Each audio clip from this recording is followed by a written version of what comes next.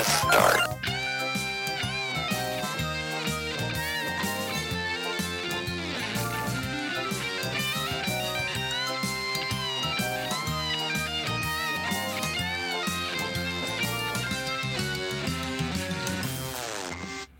Hello, all you cartridge blowers out there. This is N64 Life with myself, Cliff Foster, aka the Amazing Cliff, on the old Twitter, your guide through the world's greatest computer game console of all time, the Nintendo 64. And by Jinjo, we've got an episode for you today. And I mean, this was an absolute pleasure to record, because today we are not just introducing Player 2, we are introducing also Player 3.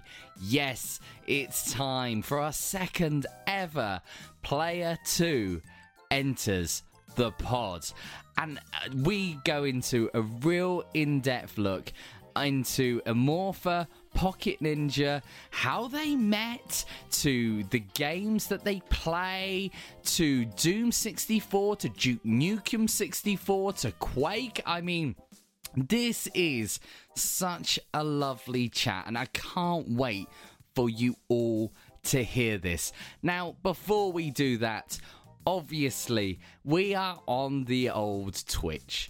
If you aren't following us already, N64 Life Podcast. Come and join the amazing community.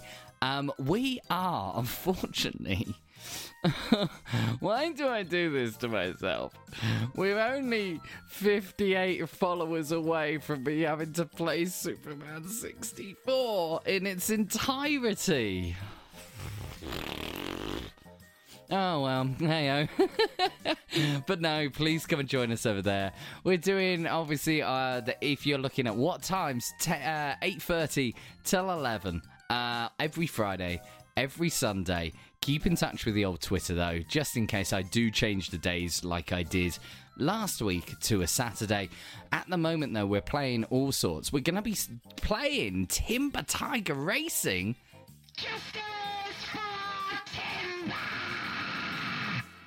Yes, we're going old school. Timber Tiger Racing, not Diddy Kong Racing, because that's a weird mod of it. But we are playing Timber Tiger Racing, and that's on the Friday streams. Also, there will be 4 games up for grabs. Always happens on a Friday stream where I put 4 games in the old vote. If you get in there nice and early, then guess what? You get to vote for these games. And then on Sunday, we are continuing our Chronicles of Matty and his magical freeway gun. And on Custom Robo, which is a great game. I mean, brilliant. I'm really enjoying it. So come and enjoy the fun over there. But do you know what? It's time to do this. Because, hang on, let's do this again. Let's do that again. Hang on. Time to do this. What's time to do this? Ladies and gentlemen, let's introduce Amorpha. Let's introduce Pocket Ninja. And let's do this. Hello, you two. Hello. Hello. Right, so introduce yourselves to the people if they don't already know who you are. Well, So you might have... Oh, go on in, Amorpha. Do it. Marital strife. Yes. So probably might have seen me around on Cliffy streams or commenting on his Twitter. I'm Amorpher, or also known as Amorpher64. I'm a Nintendo 64 enthusiast, Doom 64 enthusiast, any kind of first-person enthusiast. So I do modding and let's plays with my wife, Pocket Ninja, who's also on here. Hello. Yeah. Hello. I'm Pocket Ninja. I am unfortunately married to Amorpha. No, he's great. I play a lot of games. I'm just kind of all-round gamer, and recent years I've been going back and catching up on some of those retro games that I never got a chance to play when I was younger because, never had the big consoles. So yeah, I do streaming. You might catch me doing a co-op chaos with Amorpha as well. You've probably seen me there. But yeah, I just play games and people want to talk to me for some reason. It's good. Well, as I'm sure a lot of people have gathered between your accents, obviously, Amorpha, you're from the United States of America, and Pocket Ninja, you're from the UK. Yes. So, how did you two actually meet? On the internet. In the interweb? Yeah, on the interwebs. So it was like 10 years ago. No, actually more than that. It was 15 years ago. We met on a chat thing called IMVU, which is still around now. And it was a random chat. So there was this, you can make these little avatars and you did like this 3D meet thing. It's like a little bit like Sims. You talk to each other. And then I made my one, and apparently he made his one in between doing homework for like his university. And he clicked connect to a random person, and then he connected to me. And then that was the first time we spoke to each other. And That's awesome. he used to talk about wrestling. I used to do jiu-jitsu. So I have a black belt in jiu-jitsu, hence the name Pocket Ninja. And so he would talk about wrestling, I would talk about jiu-jitsu, we kind of connected, and then IMVU started crapping out on us, and so it was like, well, we want to keep talking to each other after, we don't really want to do it on this anymore, so we went to MSN, and then we just spoke to each other every single day, and so there you go, that's how we've been together. It's really nice talking to you two, because obviously there's parallels between that and, well, me and my other half met in the UK, but you know, me and you actually moved out. I think we noticed in a discussion about the same time, about 2010. I moved to South America, you moved to North America. Yep. So it's nice to see those parallels. Yeah, it was kind of, I always tell people that he imported me because I'm exotic goods. So. I think I've said this on a stream before. That's the only time Essex has been described as exotic goods. True. So, Yeah. Amorpha, you are possibly the biggest Doom fanboy I think I've ever met. Now, I've said this before on streams. My first ever experience of Doom was a cousin of mine had it for a PC. Now, we never had decent PCs in my house. So to play Doom for the first time there was like, oh, it's 3D. Oh, 3D worlds, you know, from Sega Mega Drive boy in the 16-bit era. Explain to me how you got into Doom as a franchise. So I remember, I have a vague memory of around 93, and I did see Doom being briefly played on those old LCD laptops, you know, where just ghosting, it's a very blurry mess. So I was like, oh, that kind of looks interesting. But I never owned a PC because United States PCs were less popular than consoles. So Americans would likely have a bunch of consoles before they would ever thinking of getting something like an Amstrad or Amiga or a PC. And so my first experience with Doom was actually Doom 64. And yeah, that's my first time. So it was the N64. Yeah, because in America, like if you were just having consoles, the previous generation was like the Super Nintendo, and the Super Nintendo didn't have many first-person shooters on it. Sure, it had a port of Doom on it, but carts were expensive, especially ones with the Super FX chip. So you go looking to pay $70-$80 for that, and it's not known to be a good Doom port on the Super Nintendo. So I wasn't exposed to first-person shooters until the Nintendo 64. And when I tried to explain to people like how many different and how many good first-person shooters there were on the Nintendo 64, they don't believe it. It was a good console if you were wanting to play first-person shooters, and the analog stick actually helps. It does, because as I've already said multiple times on this podcast, sometimes that controller is a for any. It's just a pain in the ass for any, especially fighters. But first-person shooters, it's very good. It's actually, it brings it back to that PC element of having a joystick. So, was Doom 64 the first person shooter you had for the console? I no longer remember, because I remember having 3 games around that early time. It was Turok, Doom 64, and Duke Nukem 64. And I don't remember which one was the first one I had on my Nintendo 64.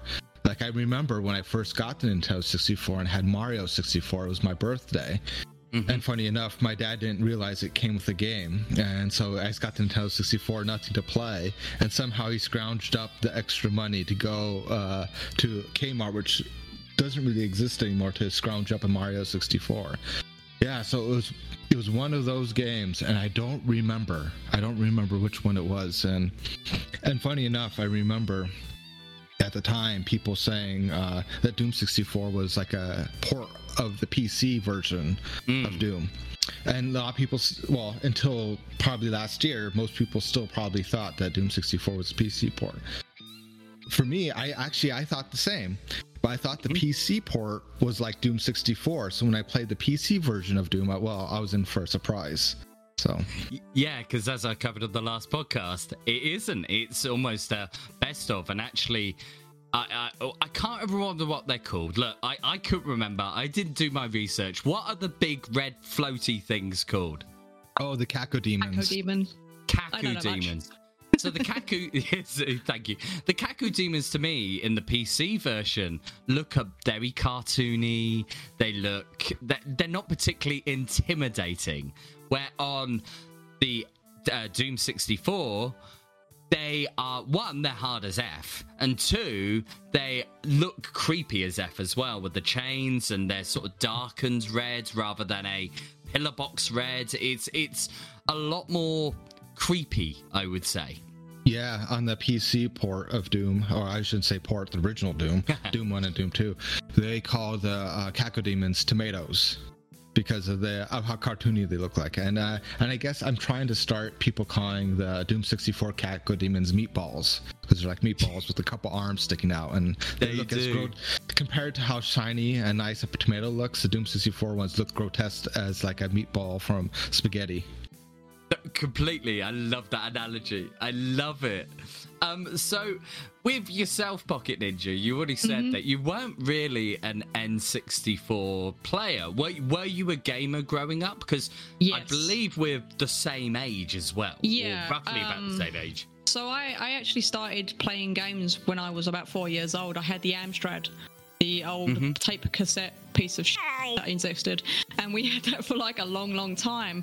And so I was never a person who had the consoles growing up. We didn't really have a lot of money to buy brand new consoles, and so I did end up getting my hands on a Mega Drive Genesis and the SNES and stuff, but it was very, very briefly. But my main console was the Amiga 500. That's what I kind of grew up on.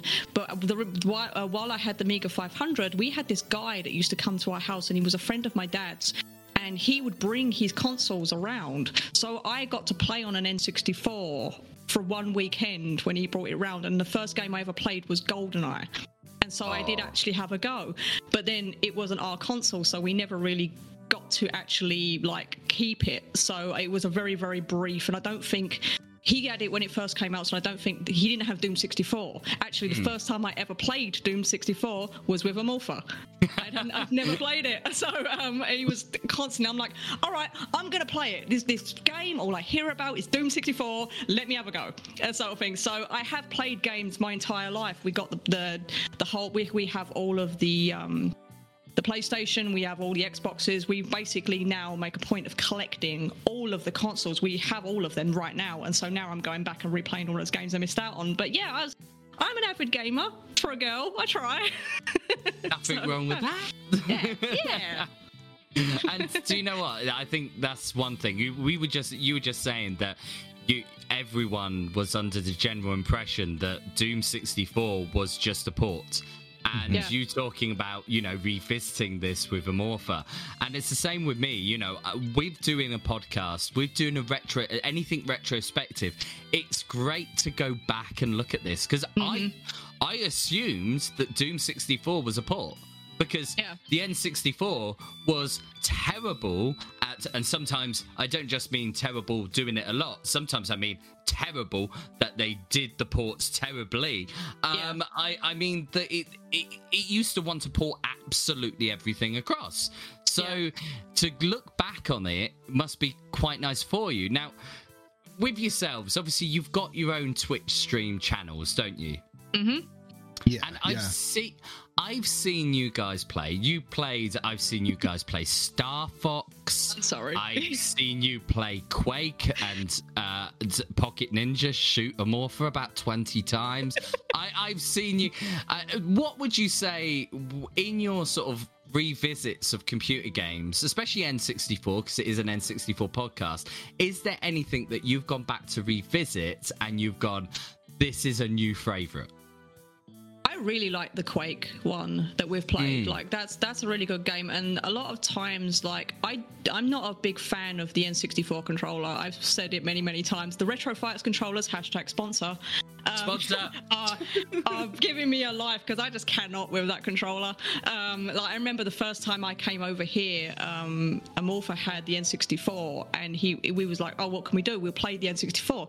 And I said, all right, I've never played one before. Like, well, come on in, show me its magic. So he puts in Hexen, and he handed me the N64 controller, and I was like, what am I supposed to do with this? And I'm just like, because I'd never played with one before. Yep, he has it right there. And so he's showing it on camera. He's like, hold it like this and do this. And I'm like, you need 3 arms for this thing. What are we doing? so it was just, to me, I kind of stayed away from the N64 because it was just like, why? No, why? So kind of revisiting it, going back to it, it's kind of nice to see, because you can see elements of new games in these old games. And so for me, like, yeah, it is nice to go back and see Quake, and like I enjoyed like Star Fox and things, but it's just nice to see where some of these new games kind of come from. So I don't really have a particular favorite. Like Perfect Dark was a fun one that we did. Yeah. We did play the new Rare Replay one, but then later we did go back and play the original. And it's just, they are like, it's great for first-person shooters. It really is. Like it was way beyond its time. And I can say that as a neutral person. Non-biased. So let's come back to you, Amorpha. Doom 64. That's what we're all here for. We're here for a bit of Doom 64. And I was wondering if there's a baddie that stands out as your favourite in the game itself. People will probably curse me for this one, but my favorite bad guy in Doom 64 is the Lost Soul, the skull that's on fire. And That's pretty cool. They charge you from nowhere. But I actually like how they behave. They're what they call an agent of chaos, because sometimes, like, if you really play a lot of first-person shooters like I do, and you start learning the enemy patterns, it becomes like baking a cake. There's a certain recipe you follow, and with those Lost Souls, they never follows recipes. Yeah, that's true. But with those Lost Souls, they put a little bit of chaos in there, and you have to change your patterns up. So for people that are probably just starting out in the Doom series, they probably will hate the Lost Souls. But if you've been playing it for a while, it makes you change your strategies every now and then, and puts a little bit of spice into the gameplay. Because I was playing the other night on your brilliant mods, and if no one else saw it, go back and watch it. On the Twitch stream, they found out a scary amount of information about me, to the point of I've changed the locks of my front door just in case. I've told Homeland Security to stop them coming over. Yes, but at the same time, it was one of my, I forgot about those Dark Souls, and they were on the opposite side, and the bugger charged me. And obviously in Doom, nothing really ever charges you. Something plods along towards you or shoots at you from afar, but they don't tend to come flying across the map. And yeah, I get what you mean, because there's certain games with myself. Obviously, it's well documented, my love for Ocarina of Time. I can play that game and not think. It was the easiest stream I've ever done, because I was just playing that game and going, oh, here we go. This is the 100th time I've completed this game. It wasn't really a challenge to play that game on a stream. Yet playing something like Doom, where you've got those Dark Souls, to me, as somebody that loves that game but isn't as well acquainted as you, to me that's like, oh, what are you doing? Don't charge me. That's me. Don't do that. I've just got used to this. Why are you doing that? Obviously, first-person shooters for the game, and you've already brought up one which went off against Doom on the Battle for Jinjos, and that was Duke Nukem. And obviously we had, he's holding up the cart. We also had it's got a little signature on there. Yeah, so I have a Duke Nukem 64 with John St. John, the voice actor. John St. John, the legend. Did you meet him in person then? Yes. Both Pocket Ninja and I met him at a kind of like a Comic-Con in Detroit. We actually drove up there from Indianapolis to see a few guests that were going to be there, and one of them was John St. John, where I brought my Nintendo 64 cart up there, and he's like, "Oh, we almost ended up in Canada during that story." By accident, because we thought it was a parking garage and we took a turn in and it was the border of Canada, and we turned down a road and we was like, "Oh, I'm looking for a parking garage," and they're like, "Excuse me, ma'am, this is Canada." And I was like, "Oh, turn out." So what is it? Literally on the border? Yes, Detroit's literally on the border. Yeah, I was looking for a parking garage and I almost went into the border. I didn't have a passport and I was like, "Oh, back, sorry." We just come to meet John St. John. We haven't come to cross the border. Yeah. Funny story. Yeah, and I know John St. John was a little bit late there too, so he probably ended up in Canada for a little bit.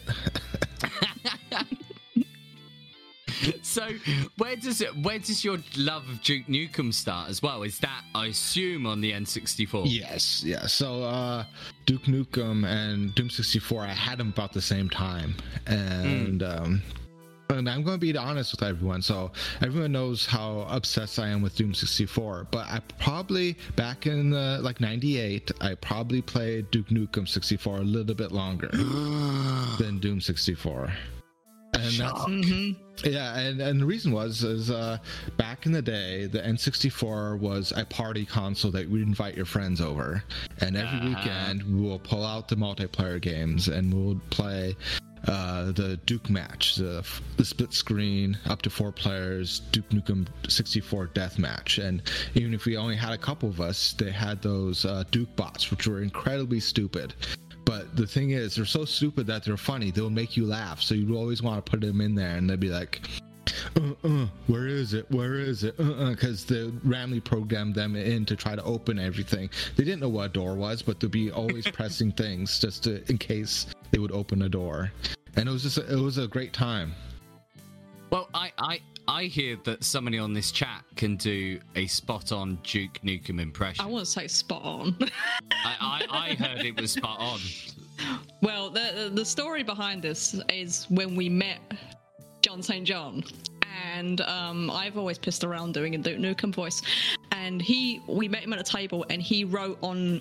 So we had Duke Nukem Forever, and I was holding that, and then Amorpha gives him the cartridge. And I was like, "Oh, can you sign my Duke Nukem Forever?" And he took it off. He signed the disc and he goes, "I might as well sign it because if I get hit by a bus, it'll be worth something someday." And that was what he said. And as he was writing, he wrote "Hail to the King" on my thingies. And as he did it, I went, "Hail to the King, baby." And he looked up and he went, "That was really good." And I was just like, "It's all right." And he went, "Well, for a girl, I mean, that was pretty good." And I was like, "All right." Because it's very hard to go that deep and bassy. That Duke, John St. John, it's such an iconic voice. Yeah. And it's one of those gaming voices that you hear and you go, ooh. So, me, John St. John. Other than that, is there anybody else cool that you've met from the world of gaming at all? Oh, yeah, we've met quite a few people. Like one of I met Kira Yamaoka from Silent Hill. The music Did you really? Guy. That's pretty cool. Yeah, I went up to him and I was like, "Oh, I learned your the Lisa theme from the Silent Hill on the piano," and he was looking at me here, and his interpreter was like telling him what I just said, and he's like, "That's good." I don't think he can speak like a word of English. Maybe he can, but he was just like, "Yes, good." And I was like, "Okay, that is acceptable." Good, yeah. I'd see Robin Beedland. If anybody listens to the podcast regularly, that is one man I would love to meet. I think composers are very interesting because I know that Morphe, you were saying that there's a lot of issues at the moment with the original Quake game. Because of copyright. Yeah, Trent Reznor from Nine Inch Nails composed that soundtrack, and he recently wanted to re-release it on vinyl and went through a distributor, and that distributor will send it to places like Spotify. That's the only way you can get on Spotify, but they also retain the rights to the soundtrack. So anytime that Quake soundtrack is now being played on things like YouTube and stuff, it will get a copyright claim against it. So they've had to find other ways around that using alternate music packs. Because you do a lot of modding for Yes. Doom 64, Quake, other games. Explain some of the bits that you've modded, because obviously the modding community, we've started to visit on streams. We'll start to do more mods as we go along, especially on the podcast as well, as we go through our journey with the N64. But what sort of mods have you done so far with Doom? What sort of crazy bits have you added? So I have to try to. I probably won't remember everything. I mean, I initially got into modding with music. I started making dark ambient music, and like inspired by the Doom 64 soundtrack, and the Quake 64 and the Quake 2 Nintendo 64 soundtracks. Because those were all unique to those games. And so I started making music, and then I approached the Doom community with it first. But it was actually the Quake community that actually took hold of it and wanted to use it. So like if you find a lot of those alternate music packs now, you will find my tracks in there these days. That's cool. Yeah. So every now and then. It's not really easy listening though. You know, it's kind of like the music he plays sometimes, like it's really, really good, but sometimes he's playing songs and I'm like, what are you listening to? And I'm like, well, just take the headphones out. I want to listen to it. And all it is atmospheric. I'm like, put your headphones back on. Put them on, please. I feel like I want to eat children. Yeah, and that's and like if you're playing Doom 64 or Quake, that's what kind of mood you're going for, right? It's perfect for it, yeah. To be honest, it's spot on. Yeah. Eat children. So yeah. we brushed on Duke, we brushed on Doom, Quake. Now, the original Quake for the N64. Oh, he's going for it again. He's got his copy. He's got all of it. He's got the box version. I've got my boxed Quake 2 up there. I'll show you on the next stream. I can't be asked to stand up. But yeah, no, with the original Quake, there it is. What are your opinions of Quake and Quake 2? So, Quake 1 atmospherically overlaps a lot with Doom 64. So I played a lot of Quake 64 on the Nintendo 64, and a lot of people don't know that Quake 64, even though it's mostly a PC port and it sacrifices some geometry, it adds colored lighting. And Doom 64 also has colored lighting as well. Yes. So those end up being both very colorful games. And they both have the same musician behind them, Aubrey Hodges. So they both have a similar compositional style. And so they overlap a lot into me. That's why when I approach the Doom community, I also approach the Quake community at the same time.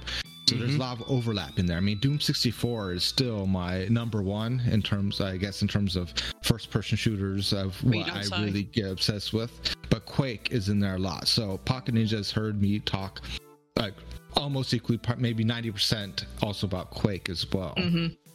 And so I'm really into that. And then, as you also mentioned, Quake 2 on the N64.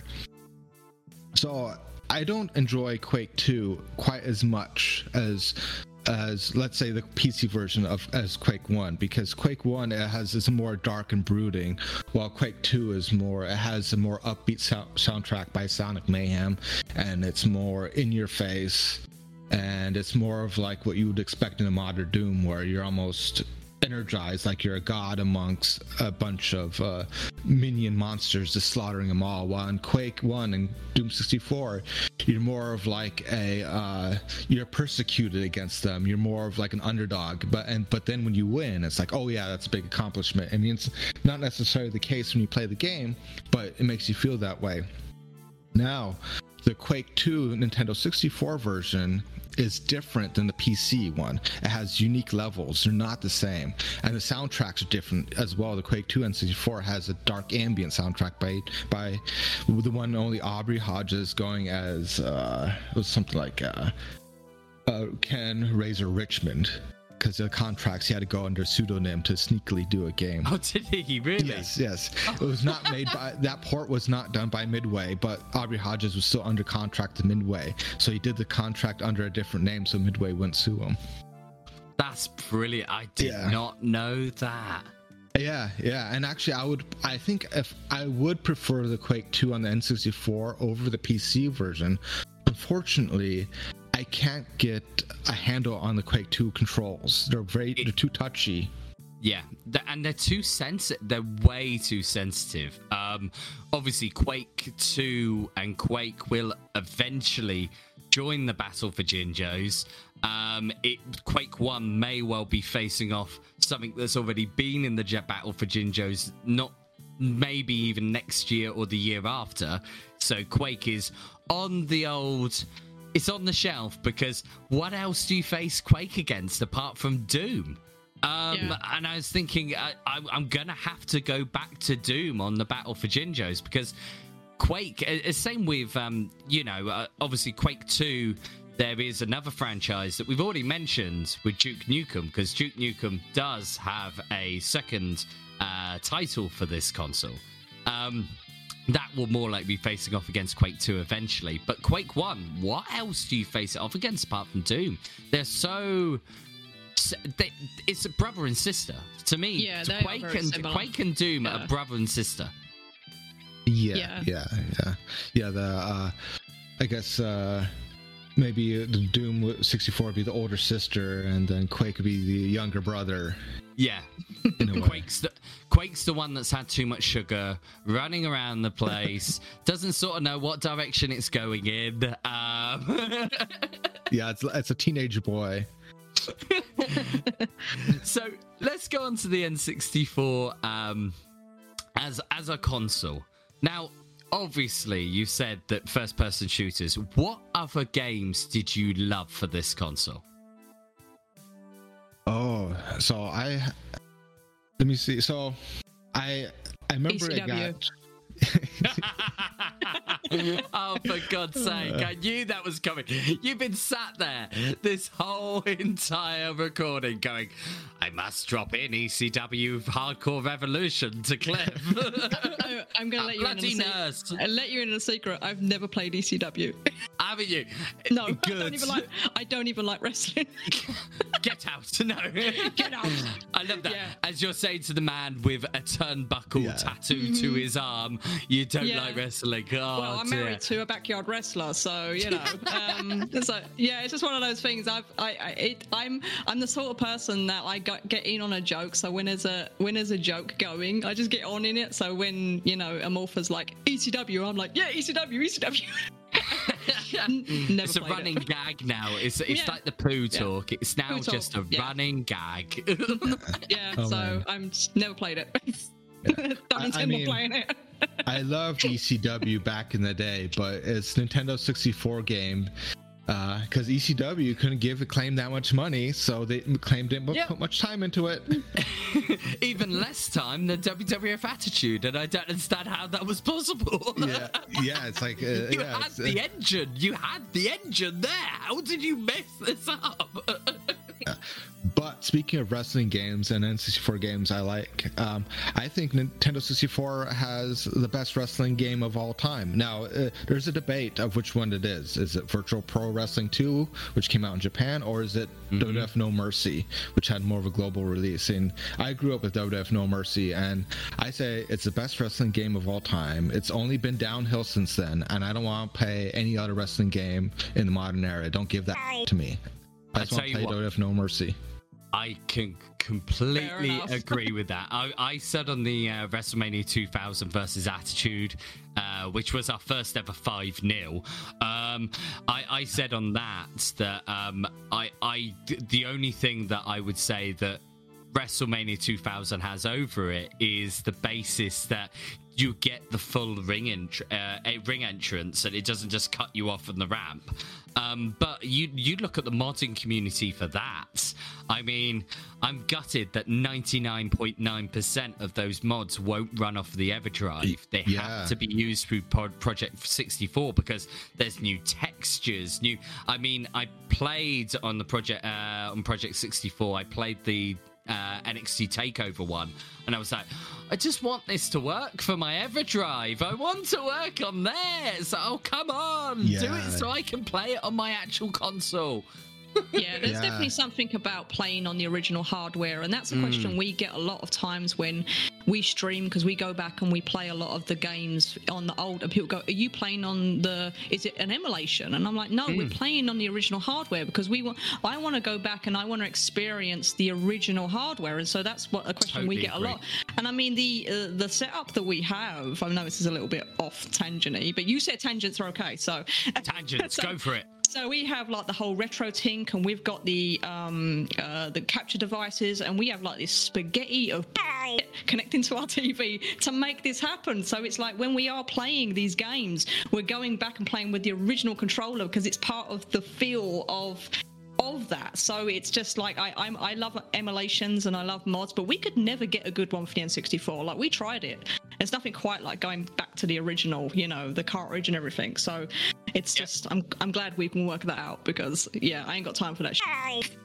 The Nintendo 64 is some ways it's kind of exotic hardware. It was the first, not the first, but it was a 64-bit console, which took computers a decade or two to catch up on and get 64-bit processors. Yeah, you can't take it away from the Jaguar 64 because it was such an iconic. Oh no, it wasn't. It was a piece of. But no, go on, carry on. And then also the Nintendo 64 has unified memory, so the video memory, the RAM is all together in one, and consoles only now are starting to do that. So back in 96, it was like, what the hell is going on here when it came to programmers. And so when it comes to emulation, it's hard to emulate a console like that, and so the N64 emulation is not great.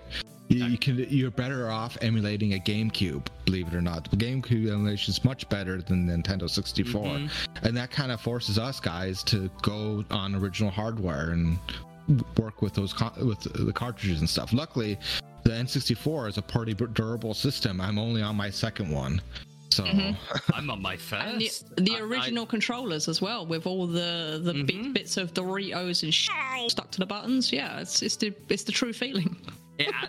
You can lick that controller and taste the 90s. The 90s, yeah. But it's like me, I'm on my, obviously I have my Japanese N64, but this is my original N64. They are obviously I've got over 80 cartridges now. You were saying about playing off of real hardware. I have an EverDrive. I could download every single N64 game and go, well, I'm done now. I'm not going to spend my money on this anymore. But there is something about getting that cartridge through the post and plugging in. Now, I spent 170 quid on Conker's Bad Fur Day, box version. And there was something, and somebody said, you could just get the emulation or a repro. Yeah, I could. But there's something about having it in there. I've got my big box of 80 odd cartridges to have that, and that's the whole point. That's why I wanted to get an NTSC console, because I thought, well, I want to get all of the cartridges, and I can't with PAL. Now, you were pretty lucky in America that you got certain titles, and thank God my EverDrive, and I will get the hard version of The Amazing Spider-Man, that never got a English release. Now, you were pretty lucky, as I said, you didn't miss out on any real titles from the UK or from Europe. But was there a game from the United Kingdom? We're usually looking at Rare or DMA here. Was there a game that you played from the UK that you absolutely adored? Which one was it? Well, like I talking about the UK developers or like a very like UK size? Oh, I mean, like on the N64, of course you have to mention Rare, and I love GoldenEye. I didn't have Perfect Dark back in the day because it came out at the end of the N64 life cycle, and I was getting older. My parents weren't buying me things anymore. I didn't have a job, so I couldn't buy carts anymore. But I love Perfect Dark now, and then like as far as like Rockstar goes, they had games on the PlayStation, but they didn't really do. I didn't really have anything on the N64 for me to get my hands on. I mean, I was jealous seeing those PlayStation ads for all these games like Grand Theft Auto, but I didn't get to play that. And like more like, I guess in some ways, I'm jealous you guys had such a big Amiga market. So United States, we didn't really have the Amiga here. And when I look at it, I was like, oh man, that blows the Super Nintendo out of the water. What the Amiga was is a PC that was focused on having great audio hardware and great graphics hardware.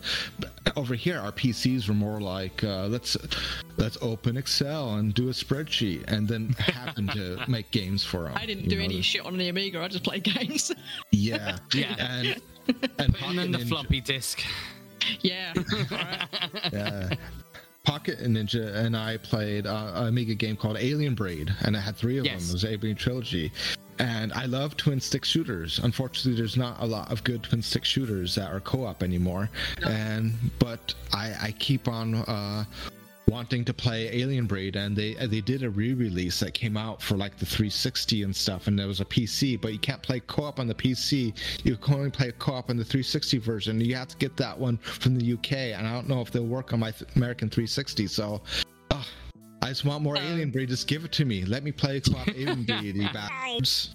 So yeah, the nice thing about us being like from different countries is that, you know, Amorpha will say, oh, I played this game growing up, and I'm like, did you hear about this game? And he's like, no, I've never heard of that. It wasn't over here. So I've been able to let him know about stuff, you know, from the UK, like Games Master. It wasn't over here. Yes. So that was a whole thing. I introduced him to that. I said, do you ever see the show Games Master? And he's like, no. And I'm like, well, you need to look that up. And then he sees that. So it's a nice thing that we're able to compare. And I think we've done that our entire time we've been together, is that he'll tell me something, and then I throw back with him with, oh, did you ever get this? And so like the Amiga, they never got the Amiga over here. So it's a nice balance of comparing both worlds of, you know, what things he teaches me things that I missed out of in the US market, and I can teach him things that he missed out in the UK market. So it's really nice to be able to go back and forth with that kind of thing. Like there was another game that came out, and it wasn't very good, but there was a game called oh god, what was the? Oh, I'm going to know the name of it now. It was the one that was banned. The one that I've showed you. The Thrill Kill. Which one? Thrill Kill. Yeah. Oh, Thrill Kill. Yes. Thrill Kill. Yes, was never released over here because they banned it before it was released, and I had it in England, and they never came over here. So I was like, there was a game banned, and a lot of things weren't banned in the US. So if they were made in the UK and banned before they could even be released, the US market never even got them. So it's one of those, like, so there's this weird kind of toss up between like us sharing information across the countries, and I'm trying to slowly as a British person, I'm slowly invading the US with my knowledge and taking over. I don't know. Like I think I've gone through a lot of the major ones so far, and so I was kind of I had PlayStation 1, so a lot of the major titles that I had were released on the PlayStation. So there's not really much, and I was never really a Nintendo child, so I never really grew up with a lot of the major Nintendo titles, and so to me, it's more of the fact of I don't know if I don't know about it, I can't play it type deal. So it's Amorpha likes to dabble with me, but unfortunately he likes Doom 64 a lot, and unless something's getting murdered and mutilated, he doesn't tell me about it. So I'm kind of I don't get to see the cutesy things until you know, he's like, oh yeah, play this. Yeah, if it's not dark, depressing, and horrific, I don't want anything to do with it. Yeah, what are you talking about? I don't get to see it.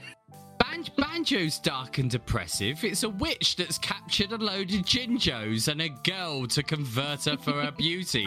What's more dark and deceitful about that? I love witches. They're fine by my book. They're fine, yeah. They're just misunderstood. It's fine. They're just misunderstood. Like on one of our previous streams, we did like what we call Nintendo 64 Power Hour, where because we have an AirDrive, so we can load up various games, and we would have people suggest games. And I remember we played a little bit of Conker's Bad Fur Day on there. And yes. I remember one of the people in our chat, actually, after we were done, we only played a little bit of it, but after we were done in the chat, they went on and they found more videos just to see the full Conker's Bad Fur Day storyline, because they thought it was just out there and wild. I mean, coming from Nintendo, you know, like a lot of people tell me like, oh, like it's surprising that they even allowed Doom 64 on there, because Nintendo was so family friendly and they didn't like blood completely. And then they start with Doom 64, and then later on in their life cycle they end up with Conker's Bad Fur Day too, you know. It's wild. It is, and to be honest, that's the great thing about this console. It is Nintendo going to themselves, we should really change. But you know, you had Resident Evil come over to the console, Resident Evil 2 that was, but by the time that they got the exclusive right, and this still baffles me, they had the exclusive rights of Resident Evil 4 for the GameCube. That still absolutely baffles me that was meant to be a console exclusive until the GameCube didn't sell very well. So then they couldn't be bothered to keep it going. You can blame that on me, because well, same with me. I switched to a PS2. That was when I went away from Nintendo, because I thought I'd grown up. Now I'm 35 and I'm talking about Nintendo. Well, like what? Because I was so deep in first-person shooters, you know. But when the GameCube was announced, I was still playing Doom, Quake. I was playing Turok 3. So a lot of people don't realize there's a third Turok. There's also Turok Rage Wars, which I have too as well. Yep. And I was playing those games, and when the GameCube was announced, it didn't have those gritty first-person shooters. I was like, oh, where's the overly depressive, your odds are against you, you don't want to be there, but you still must fight first-person shooters that the Nintendo 64 got me hooked on. And so I when the GameCube was out, well, plus that was about the time where I didn't have money, so I didn't have money for Perfect Dark. The GameCube wasn't very interesting for me. I couldn't afford a new console, so I just quit gaming for a few years. And it wasn't until like Pocket Ninja and I started playing together that I really got back into gaming again. Yeah, I feel like I helped him catch up, because there was a lot of stuff that when I moved over here, he bought me a PS3. And because I was like the PlayStation, you know, moving over to another country, he was like, oh, I bought your PlayStation 3 because you're not going to have a job for a while, because you know, being a dirty immigrant. So I had to wait for all of my stuff to come through before I could actually work. So he bought me he got me a PS3 and stuff, and so there was a lot of games that I was like, oh, we should get this game, and he's like, never heard of it, and I'm like, Fallout 3, you've never played Fallout, you've never played this, you've never played that, because he stopped playing games for like the longest time. And the strange thing is, I stopped playing games for the longest time until I was so sick of watching Doom 64 being played. I actually got into gaming again, because I was like, I need some difference in my life. I know the Doom 64 soundtrack off the top of my head. That got me back into gaming, and that actually got me into streaming, because I was like, I want to do my own thing, because it's been a nice bounce off where we can kind of introduce him to the games he missed out, and now he's introducing me to the games I missed out on. So it's like a nice little kind of, we're filling in each other's gaps in a little way. See, just a lovely, perfect couple, just filling in each other's gaps of getting perfect. Well, like some of those games come to us as like a surprise, like we did a co-op with Hexen 64 and we actually had fun with it. We're actually considering continuing that on, but then I also showed her Quake, and I wasn't sure how she would feel about Quake, but then she started really liking that too. So my first experience with Quake was on the Dreamcast, as I played I was obviously I'm the little sister of, my dad. The Dreamcast had the 4 ports on it, so I had my dad had the controller, my brother had a controller. I played on the keyboard. No mouse, just the keyboard. So I got that. Oh, no. Do you want to play? Oh, I guess you have to. Go on, here, have a keyboard. So I had, moving with the cursor keys and moving with the WSAD and getting. Yeah, that was my experience of Quake 3 Arena. I was the keyboard kid. I did well for a keyboard kid. I want to tell you that. So it meant that when you got a controller, apart from the N64 controller, as we've already identified, I mean, like you were able to absolutely smash it. Yeah, I learned the hard way. Hey, my entire gaming career was the hard way. I had I always tell people that I used to play Mortal Kombat on an Atari joystick. That is not a lie. So I had an Amiga. And the Amiga took any one of the ports that, you could plug any controller and you could plug a Dreamcast controller and stuff. But it was a port, so you didn't have the correct thing. I had an Atari joystick that was broken, so the actual joystick part was an inch high. So it was snapped in half. So I didn't even have a full joystick. So me trying to do a death move was basically have a seizure on the stick and then push a button. So that's as good as I got. So I literally learned the hard way. So when I got the original hardware, I'm like, oh, your bitch is going down. So if you two ever come over here and we play for some sort of form of knockout on Mortal Kombat 4, Mortal Kombat Trilogy, I can give you an OG N64 controller, and you should be able to do better than anybody else because no one else knows the pain. Middle joystick and just do that with it, and then push a button. That's what I do. I was a poor child, nobody loved me.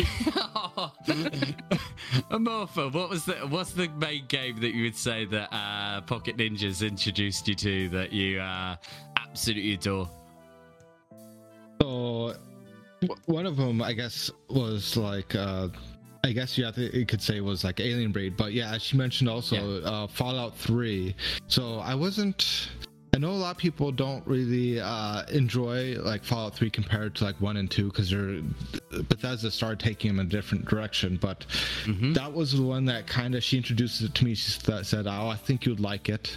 And I mean, I'm not really into RPGs, but one thing that Fallout series has done for me, that probably to the chagrin of RPG fans, is they add more first-person shooting elements into it.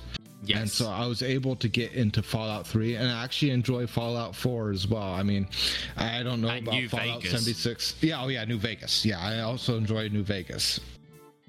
I'm trying to think what others. I mean, if you're looking at actually Fallout, what I would say that is because obviously after the N64, Doom dropped off the face of the earth for about 7 odd years, didn't it? It was, or even longer. Just trying to remember when. Yeah, because there was Doom 3, which came out in like 2003 or 2005. Yeah. Then the next one was what we call now Doom 2016. I mean, to be fair, there was like Doom RPG on the Nokia phones, and people say it's a good RPG game, but no one can play it. And it's not the first person shooting type Doom, but yeah, it dropped off until like 2016.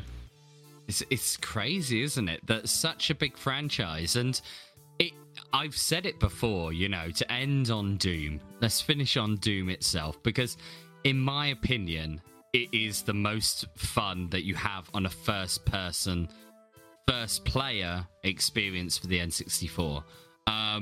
You've got your GoldenEyes, you've got the obvious in there, but to me, that's just fun. It's not over flashy, it's just fun. And to see it drop off for 7 years is such a shame. And it came back a very different beast. To be honest, I had a friend that was a PC gamer, and that franchise changed. Yeah. I mean, you could have gave it a different title and you could have just passed it off as not Doom. Yeah, completely. It was a great game, but it wasn't Doom. And then you had a movie. Yeah. Oh, let's not talk. No. I'm kept away from that movie deliberately. It had The Rock in it. Yeah, so does everything that's Well, Yeah, guys, so as far as Doom goes, I mean, there's certain reasons why it ends up holding so well, and like as when Cliffy was doing his battle for Jinjos, you know, I was also playing Duke Nukem 3D and doing my own battle for Jinjos to see if I could predict what the outcomes were, and surprisingly, I predicted every outcome, but actually for different reasons. bro. Yeah. So I did. Come on, do your reasons. Let's go through them. Battle for Jinjos. Okay, First let me of all, see if I can remember. Storyline. here we go. Here we go. Okay. Storyline. Come on. So I've got the bed music. For the storyline, you picked Duke Nukem 64 because of basically who Duke Nukem is. He's like a Arnold Schwarzenegger. If he could be on any more steroids than he already was, and baby, there's been an alien invasion, and he's a badass, and he's going to save everybody. And you gave that Jinjo over to Duke Nukem because, well, the storyline is probably a little bit more to it, but also with Doom 64, there's not if you read the manual, there's a certain story where they sent Doom Guy in there by himself after. By himself. Yes. He's by himself. The poor bloke. Why had they sent him in by himself? Why not? Anyway, no, carry on. Yeah, so I end up choosing Duke Nukem 64 as well for the story, not for the base story of who Duke Nukem is. I mean, because I kind of felt like the Doom Guy. The military know he was crazy. He just want to kill demons. So if there's a cleanup project to be done, just send him in there by himself, because if you send anyone in there, he's going to kill them too. So just let him go. He sounds like a stable guy. Yeah. Completely. But I ended up choosing Duke Nukem because the way they incorporated the story into the game, where they had those little like PowerPoint slides, as we would call them these days, where they had graphics, while Doom 64 just had a few text screens, and the text screens didn't always add that much to the story. Most of the story was an instruction manual. And with Duke Nukem, they put a little bit more effort in presenting the story. So I gave that Jinjo to Duke Nukem. And what about hang on, gameplay? God, I don't even know my own rules. Gameplay. Okay. So so you said certain things about the gameplay. I don't remember exactly all of them, but I'll give you my take on the gameplay. So by the time Duke Nukem 3D came out, it became more standard to play first-person shooters with keyboard and mouse. So, but while Doom did have mouse support, contrary to what a lot of people think, but not everyone would play Doom with a mouse back in the day. They would do keyboard only, or they would use a trackball. So Doom was set up to compensate for such things. So when you're playing Duke Nukem 64 and you're trying to do like a vertical aim or left and right aim, and you try to shoot enemies, you will likely miss them just because you're trying to shoot up and down. While with Doom, it takes one of the dimensions away from you, so you can just focus on the horizontal, and it's a little bit easier to hit the enemies just for that reason alone. But also the way the shotguns are balanced. So the Doom 64 shotguns are based on the Doom 2 ones, and the Doom 2 double shotgun, or also called the Super Shotgun, is known pretty much as like one of the best shotguns of all time, bar none, even to this day. Is that the double barrel shotgun? Yeah, the double barrel one. Yeah. The Super Shotgun. Even when they release new games, that they look back on that shotgun, and they always compare it to that double barrel Super Shotgun, and they find all the newer game shotguns are worse. Doom 64 has the same mechanics as that shotgun, and the reason why it's so effective is it has a nice wide spread, so you don't have to have a perfect aim, and each pellet shoots out, so it shoots 20 pellets out. Each one is calculated individually as a hit scan, so even if you're very far away, you still have a high probability of hitting someone with at least a little bit of damage. So it's a very effective weapon. While in Duke Nukem 64, its spread is much tighter, and you're trying to aim vertically with the controller, and the enemy can get right in your face, and you still end up missing them with your shotgun. So it becomes more of a struggle to get through. And And then also comes down to level design. So you mentioned, I think we end up agreeing a bit on the level design. So both games have like screw you moments where you will instantly die by falling into a pit or someplace. Yep. Yeah, they both got equally those moments of you're dead. You know, just for making the. It does. It's the Turok 2 element when I was going through that. The single player on that has got a lot of those moments of screw you, you're gonna die now. Yes. Yeah, and so with Duke Nukem on 3D on PC, it didn't matter because you could quick save before those death points. But on the N64, you can't quick save. You just save between levels. And so those death points really screw you over.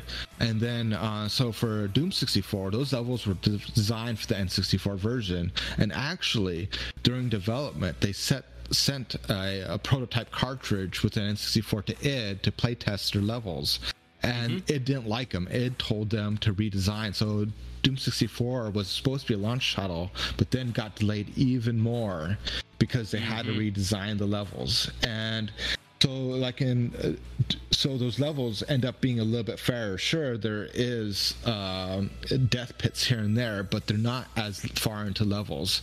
And there isn't like those, like in one of the Duke Nukem levels, there's these gears that you have to quick time to get through, or else it immediately crushes you. Oh yeah, and that's it sends annoying. you all the way back. Yeah. Doom 64 does not have that kind of thing where you have to do a quick time and you get in there. Usually it's a pit that you kind of can see there. Sometimes it might trick you and suddenly appear that pit, but it's never a quick time moment where you have to either make it through or die in Doom 64. It's you can see it in the distance. If you fall in, it's your own stupid fault. We try to warn you about that pit. Yeah. Some of the level design in I remember I was playing Duke Nukem on stream as well, and there were some points in the level that it was like, where are we supposed to go? Yeah, it was like you have to rub against this really texture on the wall, and you're like, I don't know where I'm going. We got lost. It was the place with it was like a canyony. That level was dicks. Yeah, which is like the Grand Canyon. Yeah, there's so many moments of that in Duke Nukem, the Duke Nukem 64, where you are like, how is this obvious? You know, we speak about it a lot in the, I've spoken a lot with Tom Campbell when we're talking about Zelda. And Zelda, it's just muscle memory, but that game takes the piss out of you. It really does. It's like, why are you doing this? So did you gave this one to Doom then, I'm assuming? Yeah, and plus, like, as navigation goes, the Duke Nukem 64 no longer has an auto map on there, so you can't use a map to help you find your way around. Doom 64, it has an auto map on there, and plus, Doom 64 is good at color coding doors, where, this one's a red key, but this one's a blue key, this one's a yellow key. Now, when people play Doom 64 for the first time, they don't think about memorizing where these colored doors are, but eventually they start going, okay, I need to remember where that's at so I can go back and get to it. Completely. And while with Duke Nukem, it was harder for them to color code doors, so you can get lost a little bit easier in Duke Nukem. Yeah, I thought it would be close. I mean, I thought Duke Nukem would win the Jinjos.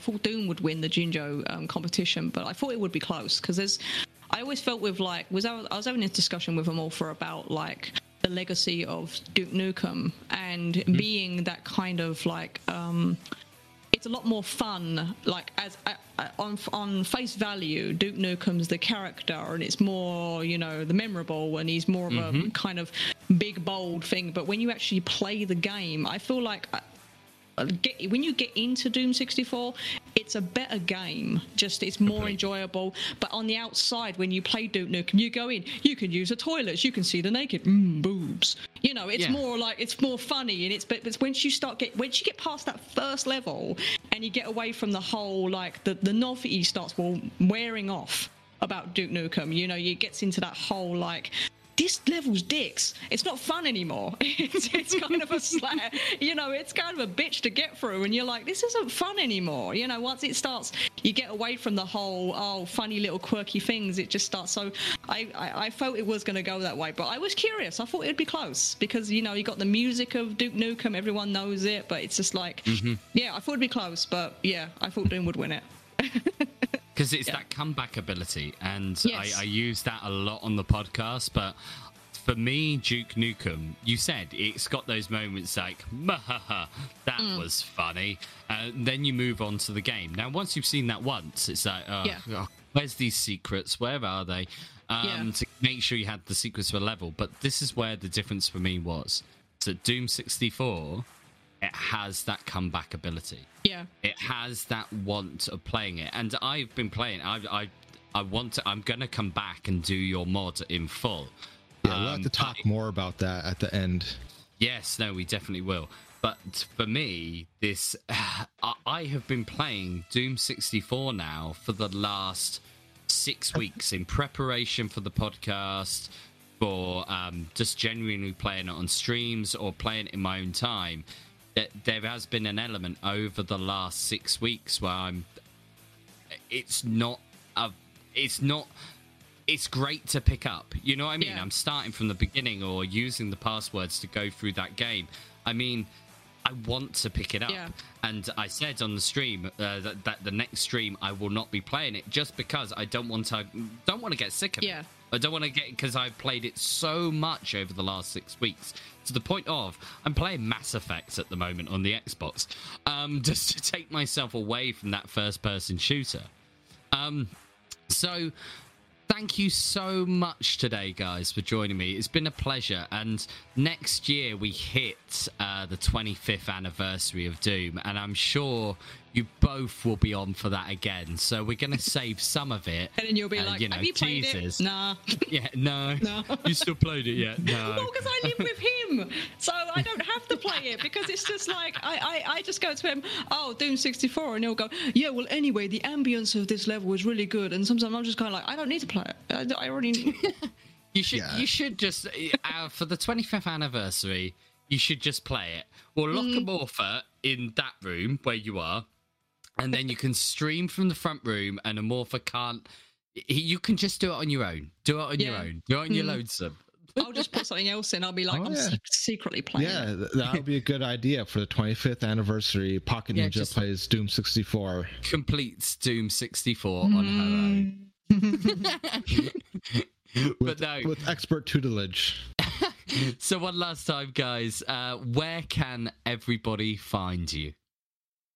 I am on Twitter, Pocket Ninja 85, and on Twitch, it's Pocket Ninja 85. Pocket Ninja 85 everywhere, wherever you want to go. Everywhere.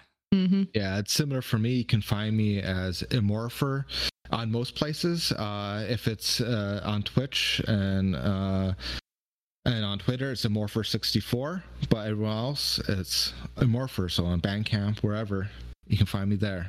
Or he just comes onto your stream and just be's inappropriate and annoys you, so you'll get to know him. Yeah. Or you'll just see Pocket Ninja appear on our streams and it breaks. Yeah.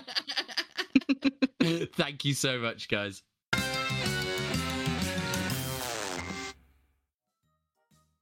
Wow. What an episode. And I mean, there's so much that we didn't even tap into. Like, we didn't really... We brushed on Amorpha's mods, and I mean, that last bit with the Battle for Jinjos where he gives his own opinions on it, I literally was just sat there in pure silence just taking it in, because I love this console as a whole, but this man's love for one game is just... and his knowledge, wow. So, as I sort of alluded to there, we are coming into our mini-histories. We're going to save that for right at the end. But we're coming into our mini-histories. And obviously, Doom 64 will have its anniversary next year. And Amorpha will 100% be on that. Do you know what? We'll get Pocket Ninja on as well. Because before then, we will get Pocket Ninja T5. Go and follow her on Twitter and Twitch. We will get her streaming Doom 64 and completing it in its entirety. So, you know what? I'm really looking forward to them coming back on next year. I bloody love that. So, let's go on to the mini histories. Because next podcast, we have a mini history of Project Reality. This is gonna be a lot of planning. Because if you haven't already listened, I did do mini history of Zelda Part 1 and Part 2. This is going to be as intense for me as those. So please make sure if you're not already subscribed to wherever you get your podcasts from, make sure you do. Follow, subscribe, whatever. Any little bit of support. It's really appreciated. If you thought that this was a really good episode, please retweet it. Talk about it. You know, I really enjoy doing these, and it's lovely to hear that you guys enjoy them as well. Obviously, on the old Twitch, at N64 Life Podcast. Come and get involved, because if you do, you can claim chat points, or known in our world as Jinjos. Yep, I'm sticking to one animal in the N64 world, and that's the way it will stay. And one of those things you can claim is a shout out. So, people that have claimed a shout out between the last podcast and now, Amorpha64. We're going to go past that one because he's been spoken about enough. Now, another person that it's his hat-trick. He's been on 3 in a bloody row. It's Misha. So thank you so much, Misha, for all your support. And the last one, I believe it's the last one. If I have missed you, please DM me. But it's Matty Boo. Now, obviously, Misha and Matty Boo have been there from day one. And I did go back, actually, on the followers. And the first follower of this Twitter page was Matty Boo. So go and give him a follow. Matty Boo on Twitter, or Matty Boo Twitter, I believe, on Twitter. You know what I mean. No, go and give him a follow. He is a massive support of mine. A genuine friend. And same with Misha. And same with Morpha. You're my friends. Everyone listening. Every single one of you. You. Yes, you. I see you. You shouldn't be doing that, should you? No, you dirty little thing. Anyway, come and join us on a Friday and a Sunday, British Standard Time at 8:30 till 11:30. That's PM, not AM. No one's that mental to do that early in the morning. And I will see you in a couple of weeks for a mini history of Project Reality. Thank you so much for listening, and I shall see you very soon.